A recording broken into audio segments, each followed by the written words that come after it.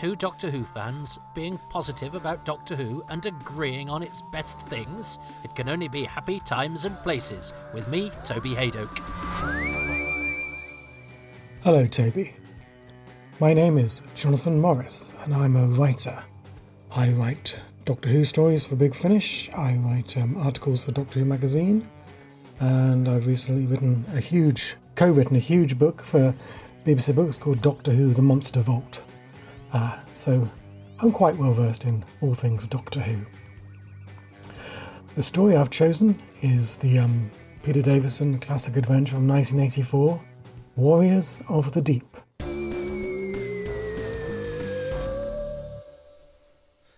Well, welcome back. We've got to bring Warriors of the Deep to a conclusion, and I'm afraid there's no other way but to press play in 3, 2, 1.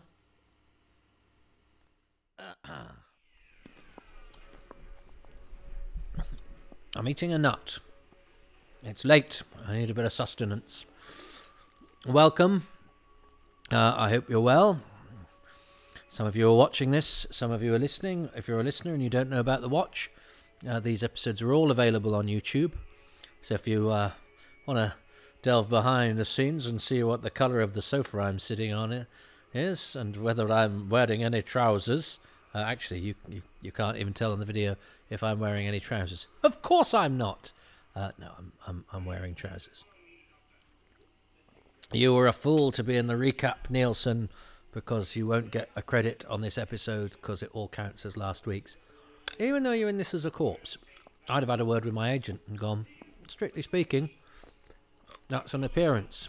But he's not credited on this episode. I remember my housemate saying they didn't understand why he didn't cover his eyes properly, but I think that's the camera getting underneath and showing that he's been blinded. I think they were being a bit... I was with drama students. They tend to... It shocked me how much drama students look for faults in things as a kid, as a teenager, as a student.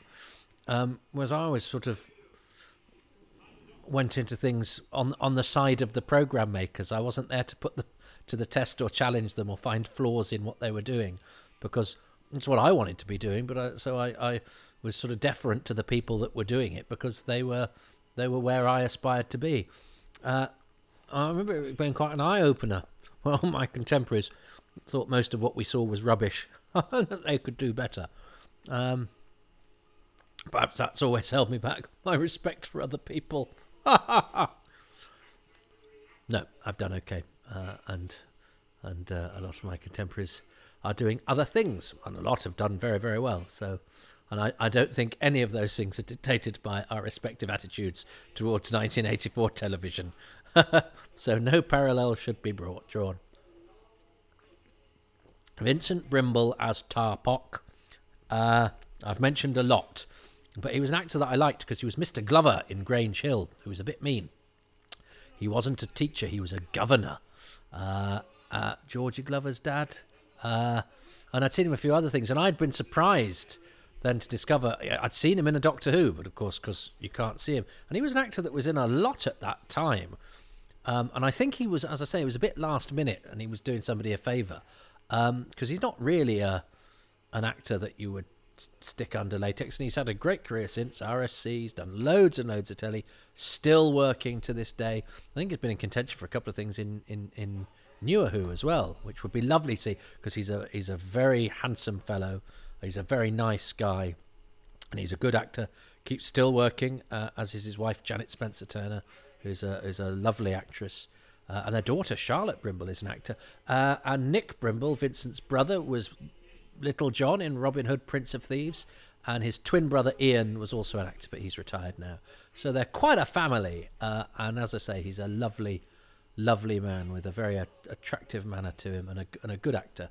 Done loads of adverts because he's got sort of good face, and he must be 70 now, Vincent. But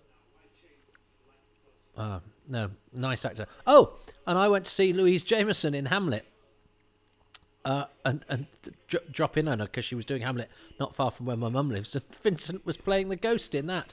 So it's a funny old It's a funny old world. Whereas Norman Comer, who plays Ictor is a massive part. And he'd been a regular in one of the police series. Softy Softly, maybe. And he's still around, but he's never done an interview. I don't think he's ever answered a letter, bar maybe signing a picture. So maybe he doesn't think Ictor is his finest hour. I have a picture of him. I know what he looks like. But it's great. I actually think he's really good as Ictor. It's a decent part. He's a chatty monsters don't always work. They work best when they're sort of links or ones where you can get a sort of performance and a facial expression. And poor old Ictor is, you don't get any eye or mouth movement much, really. Not like the John Friedlander half masks. Oh, they will die in a sea of their own blood. I remember Gary Russell says Ictor cheerfully or something in his review. And I think he said, I seem to recall reading later that he'd said, we had to be positive, and I said, there's no way that Warriors of the Deep will ever be considered a classic, and they edited that down to say Warriors of the Deep is a classic, because the review was slightly sarky about it. I remember him saying how cheerful it was when he said Ictor said they'll die in a sea of their own blood. But yeah, he's behind the latex, and his voice has been treated, but he carries quite a lot of the dialogue, Ictor, and it's a decent role, and I think I think he does a decent job, all things considered. You'll get no help from me, Silurian. I love that. That's, if you've got somebody saying that, you want it to be Tom Adams doing it. I like Tom Adams is present. And Davison is great. And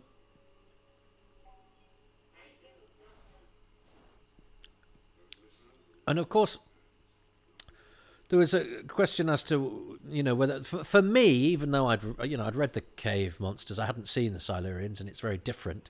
But for me, the fact that he referred to Ictor as the last of the Silurian triad, I was basically, that's the scientist from the Silurians. If you examine it too closely, it doesn't tie in at all. And I know there's been attempts now to have other adventures, that breach that gap. But it's clearly the intention is to tie Ictor in with the adventure before, and with not all information being available. As a fan at the time, as a young fan, that was enough for me to go, yeah, okay, that's cool. That you've mentioned the Silurian triad. That's basically the three from the Silurians. The music is quite cheeky in this, isn't it? It gives it a lot of kind of, oh dear, what's going on here? Sort of asides, sort of cheeky asides from the music. It's like sort of noises off, sort of stage whispers. What's going on here?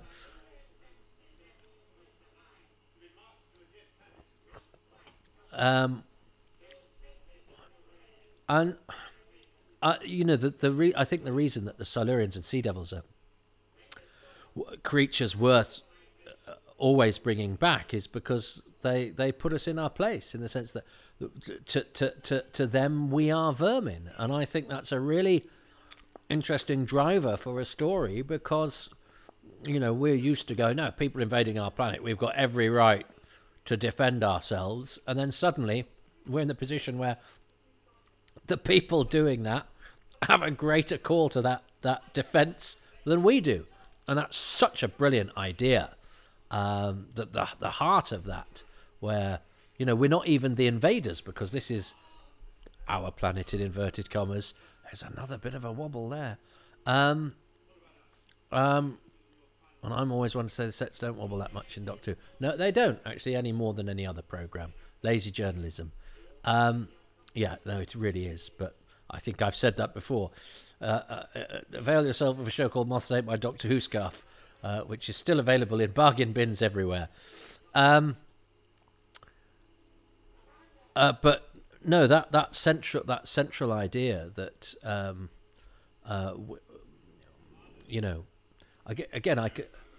I sort of, if we're on the planet Uxarius or something, we're colonizing that. So, us being invaders is it's still a moral dilemma in a way, but it's a bit more cut and dried.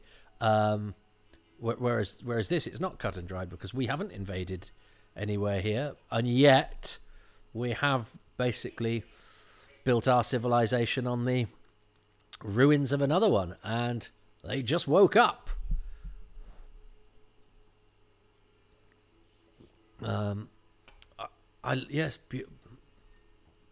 Bulett gets to be quite heroic in this. Oh yeah, the Doctor just walks out, doesn't he? I've forgotten about that. Big old set. But yes, I remember the review in Doctor Who magazine seemed to slightly take the mickey out of this. This story as a whole. And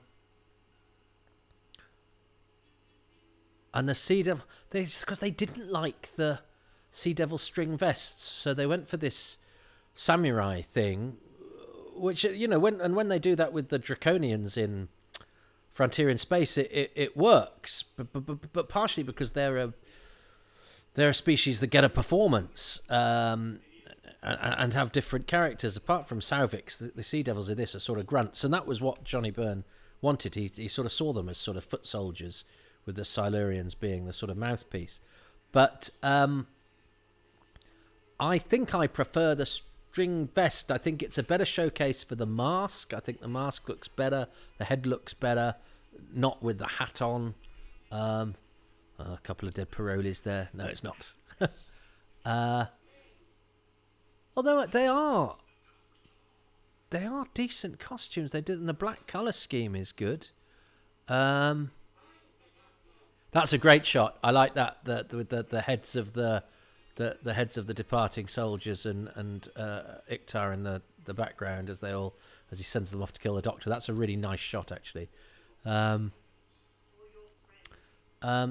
yeah, I was having sort of said I'm not sure about the samurai thing. I actually think they're decently done as a concept. Oh, and this, of course, yes. So the sync up, and that's a great idea. The idea that yes, you can't, you can't initiate a nuclear war without a specially trained person and without the brain syncing in with the computer. Which for years we were told. For years we were told this is a complete riff off of a Space 1999 episode, but it's not really. But that idea is quite good. The sort of element of human control of the ultimate nuclear thing that loomed so large in 1984, which was a year not named after anything particularly cheerful. What times we lived in. Have the Silurians got? I just noticed they've got sort of two fingers, and they've got like a sort of double finger. This is great, this stuff, because, okay, so we've introduced the hexachroma, and all us young dudes have gone, oh, that's a terrible plot thing, but actually, no, because the plot is, the moral dilemma is, we've had the means to defeat them all this time, can we choose a better means? And of course we're going to get... we're gonna have a Sea Devil killed by the hexachromite, which means I don't think it's this one that gets the green goo, is it? I think it's when Sauvix dies he gets the green goo. Which I think the green goo. Oh no, it's the green goo is there. There's a sort of money shot. That's the green goo shot. I'm sure there's a pteroleptil that green goos. The Malice is sick green goo. I'm sure I've done another green goo as part of this, so I'm just trying to think of what stories I've watched. Khalid, he gets a bit of green goo that nearly kills somebody, the person underneath it. And this is why we spotted the hexachromite, so that Lieutenant Preston, Tara Ward, can go quite reasonably as far as she's concerned. They've killed loads of my mates. They're going to launch the nuclear codes. We've got a reason. We've got a way to kill them. Kill them like this. And it's the dilemma at the heart of Doctor Who. You've got to. We think of the Doctor as a man of peace and learning. So when does he decide actually that to preserve that I have to kill? But then of course all tyrants have used, well, I'm preserving what's good at the cost of all these lives, but it's worth it because of what's good. It depends what you decide is worth it, isn't it? And that depends what side you're on. Whoa.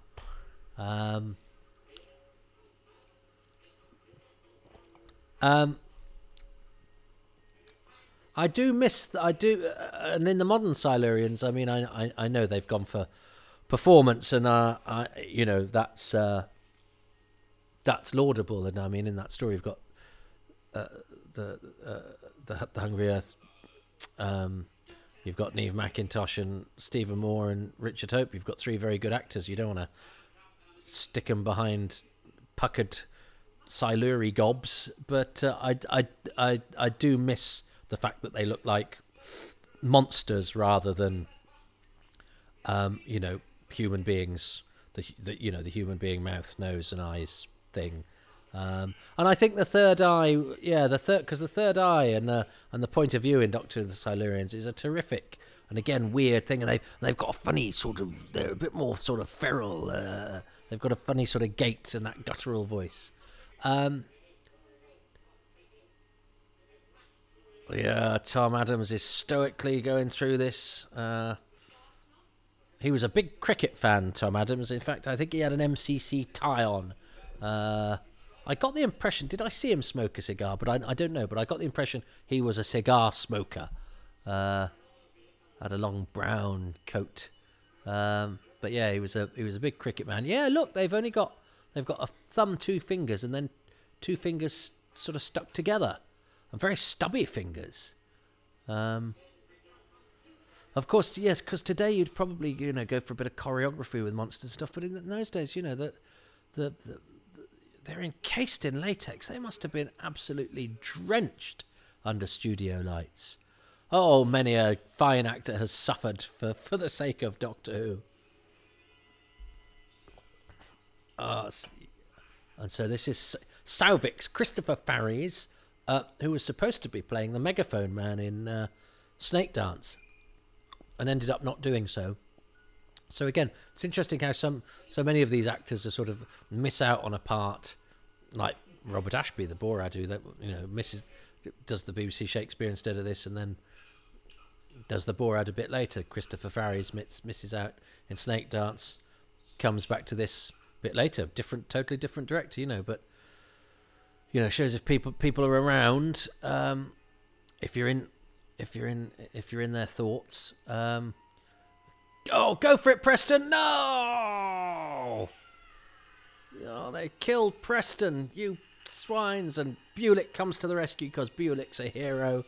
Ingrid Pitt was considered for Preston, and it's actually no smaller a part than Solar, really, and she'd have probably still got, she'd have still been considered a guest star, because all the parts are fairly decent sized in this. Preston would have just been slightly more Estonian, or I guess. Was she Estonian? Whatever, wherever Ingrid Pitt was from.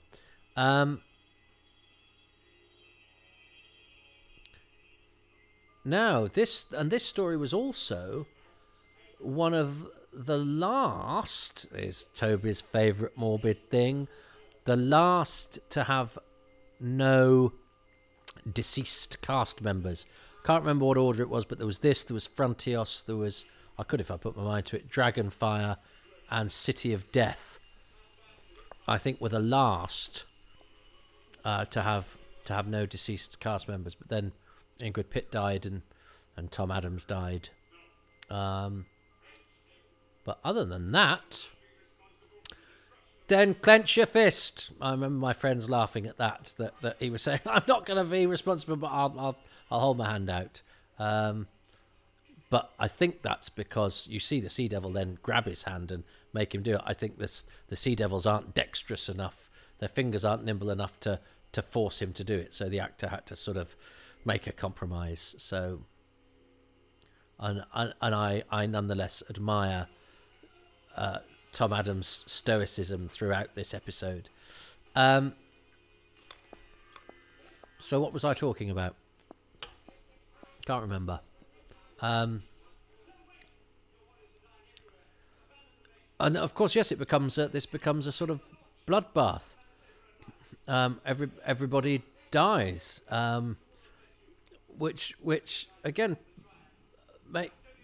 makes this pretty grim stuff. But this is what I wanted as a kid. I wanted, seeing as we've had, I love Four to Doomsday now. I love Black Orchid. I love Kinder. But I found them all a bit sort of perplexing and quite slow as a kid. Whereas the ones like this, where people died and there was action and there were monsters, this was great stuff. Although this is quite confusing.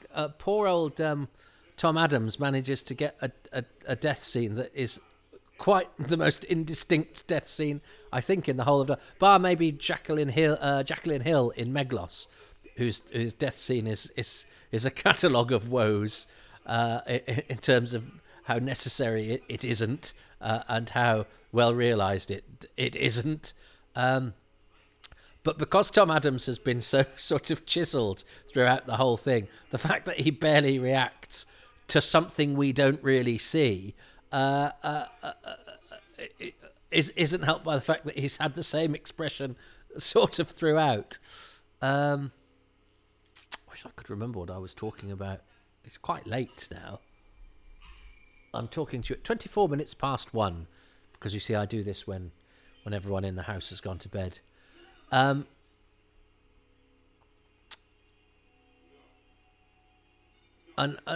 of course it's great. Yeah, it's this is where the Doctor steps into the breach and has to be heroic. And Davison really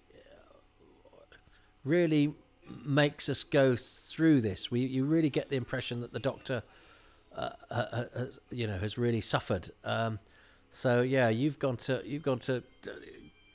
Tegan has gone to help Skibbus or Tarpok, which has left Iktar free, but it's not particularly clear. We've seen him sort of recover a bit, but then Turlough has to be post-dubbed in ADR to go look out Commander, which hasn't, I don't think that's happened yet.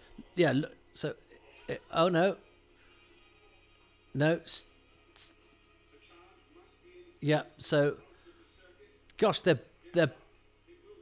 both on Iktar, and he's got a gun in his hand.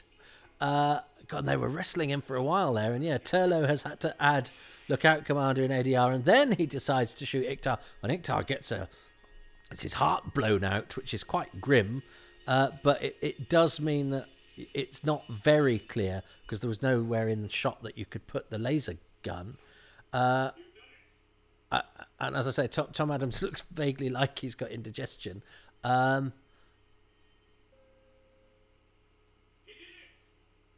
now he dies, but as I say, his reaction was pretty much how he'd reacted to everything else. And yet I still feel it. Because I love the way that Mark Strickson delivers that line. I think Gary Russell said something about how cheerfully he says that in the review. And yet, even though I think it's slightly flubbed, I sort of like Vorshak's death. And that shot's great. And Peter Davison, I mean, that makeup is superb. And his delivery of this line is fantastic. I mean, it's fairly straightforward stuff of war is hell and all of that sort of thing. But in Doctor Who terms, I think that's brilliantly done. It's a great way to end the story. No time for a sort of funny thing back to the TARDIS or whatever. Everybody apart from Bulik is dead. Bulik's going to have some explaining to do. And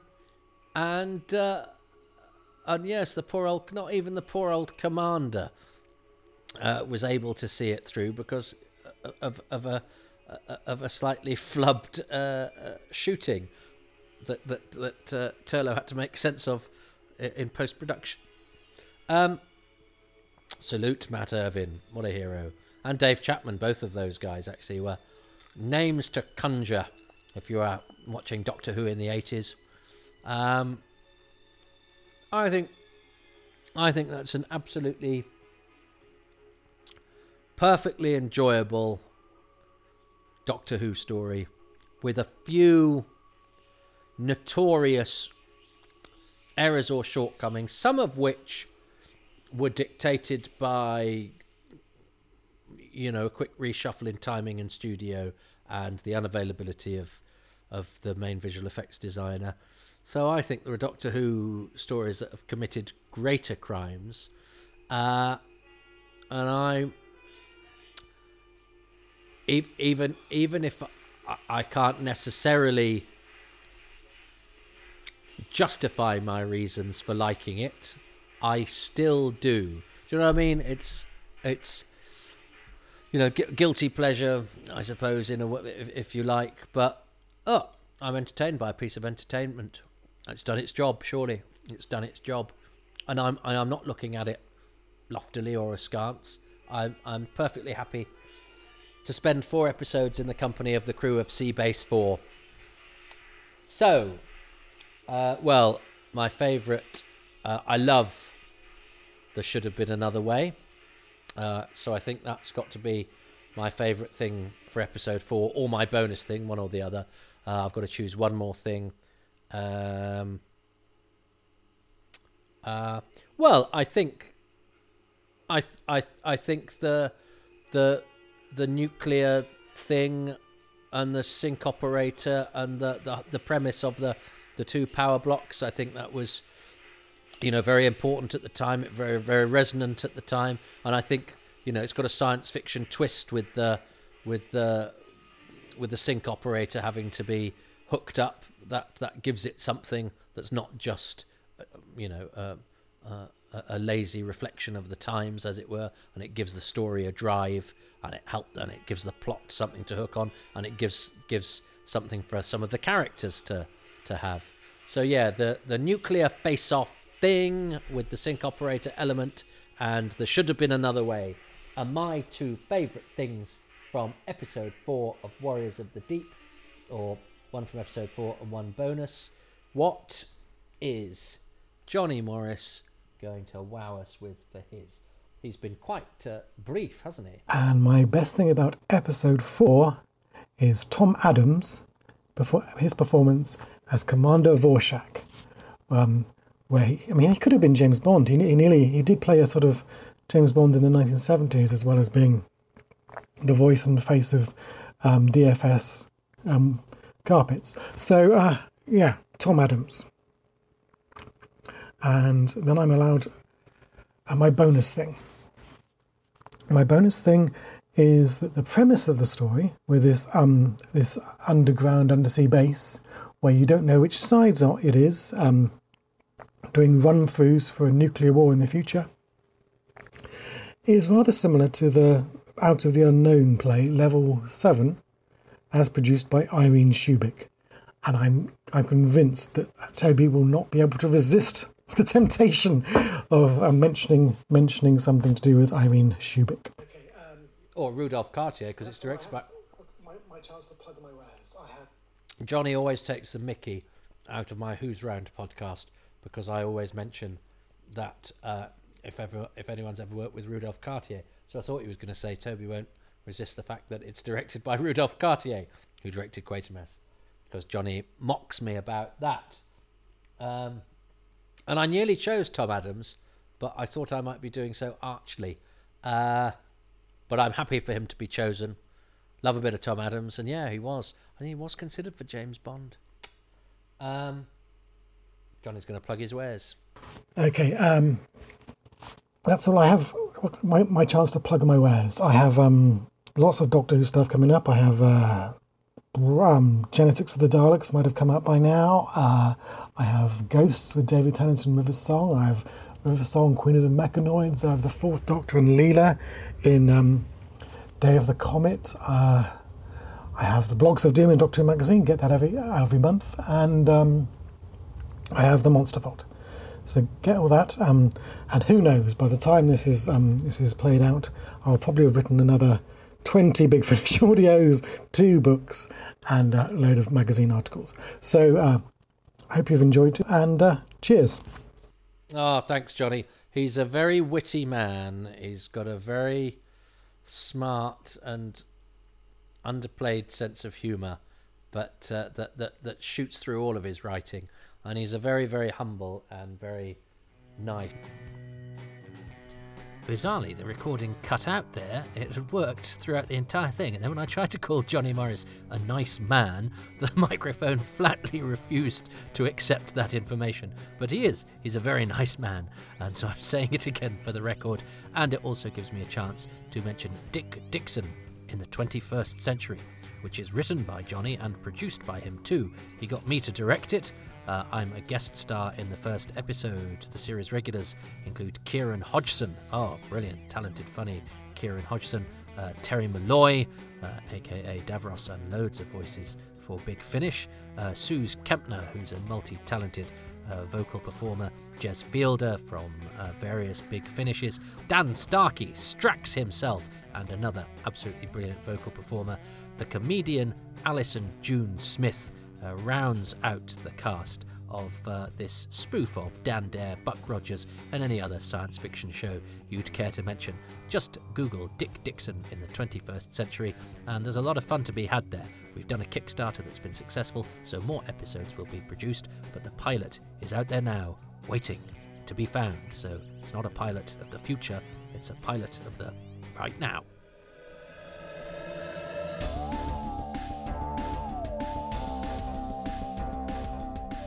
Thank you so much for listening to Happy Times and Places with me, Toby Hadoke, and my special guest, Jonathan Morris, who can be found on Twitter at JohnnyMorris1973, no H in the Johnny. Thanks to this podcast's patrons, who include Mark Owen, Mark Dakin, Ian Gillespie, James Gould, Lisa C. Greco, Dave Hoskin, Jessica Jones, Andrew Jordan, Clive Lewis, Guy Lambert, James Lark, Gavin McLean, David Matthewman, John McClay, Ross McPhillips, Stuart Mitchell, Nathan Moore, Matthew Newton, Melvin Pena, and Keith Pirrie.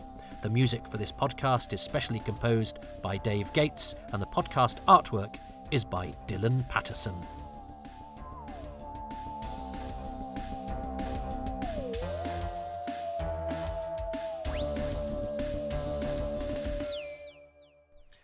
You can become a patron and qualify for early releases and exclusive materials. There's a whole exclusive podcast called Far Too Much Information, which goes really, really deep into early script drafts and arcana about supporting actors and all sorts of other stuff. It's got a great soundtrack too. Patronage is possible from as little as £3 a month, and you do get charged immediately, and can be found at patreon.com/Toby Hadoke.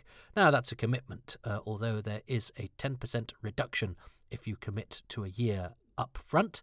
But yeah, as I say, it is a commitment. So if you want to do a one-off instead, kofi.com/Toby Hadoke. You can donate whatever you like to the running costs and time and energy that are expended upon these things. But I know that times are tough. So if you are unable or not inclined to do that, and that's absolutely fine, just listening is justification enough. But hey, you could go to your podcast outlet and give these a 5-star rating and perhaps a few positive words of review, and maybe go into cyberspace and say nice things too. We're at Hadoke Podcasts on Twitter, so follow there as well and include them in all the nice things that you might want to say. Any of those things would be really, really helpful in this day and age where the state of one's algorithms is a really good sign if they're in tip-top condition. Once you've given my algorithms a tweak, you can go to my YouTube channel and subscribe there. And you can also go to twitch.tv/XSMalarkey, the letter X, the letter S, Malarkey, Malarkey. There's a live comedy show there. I'll be on it with 4 comedians from the worldwide comedy circuit every Tuesday at 8 p.m. GMT. But even now, there's an archive of stuff and clips and past shows and all sorts. That's twitch.tv/XSMalarkey.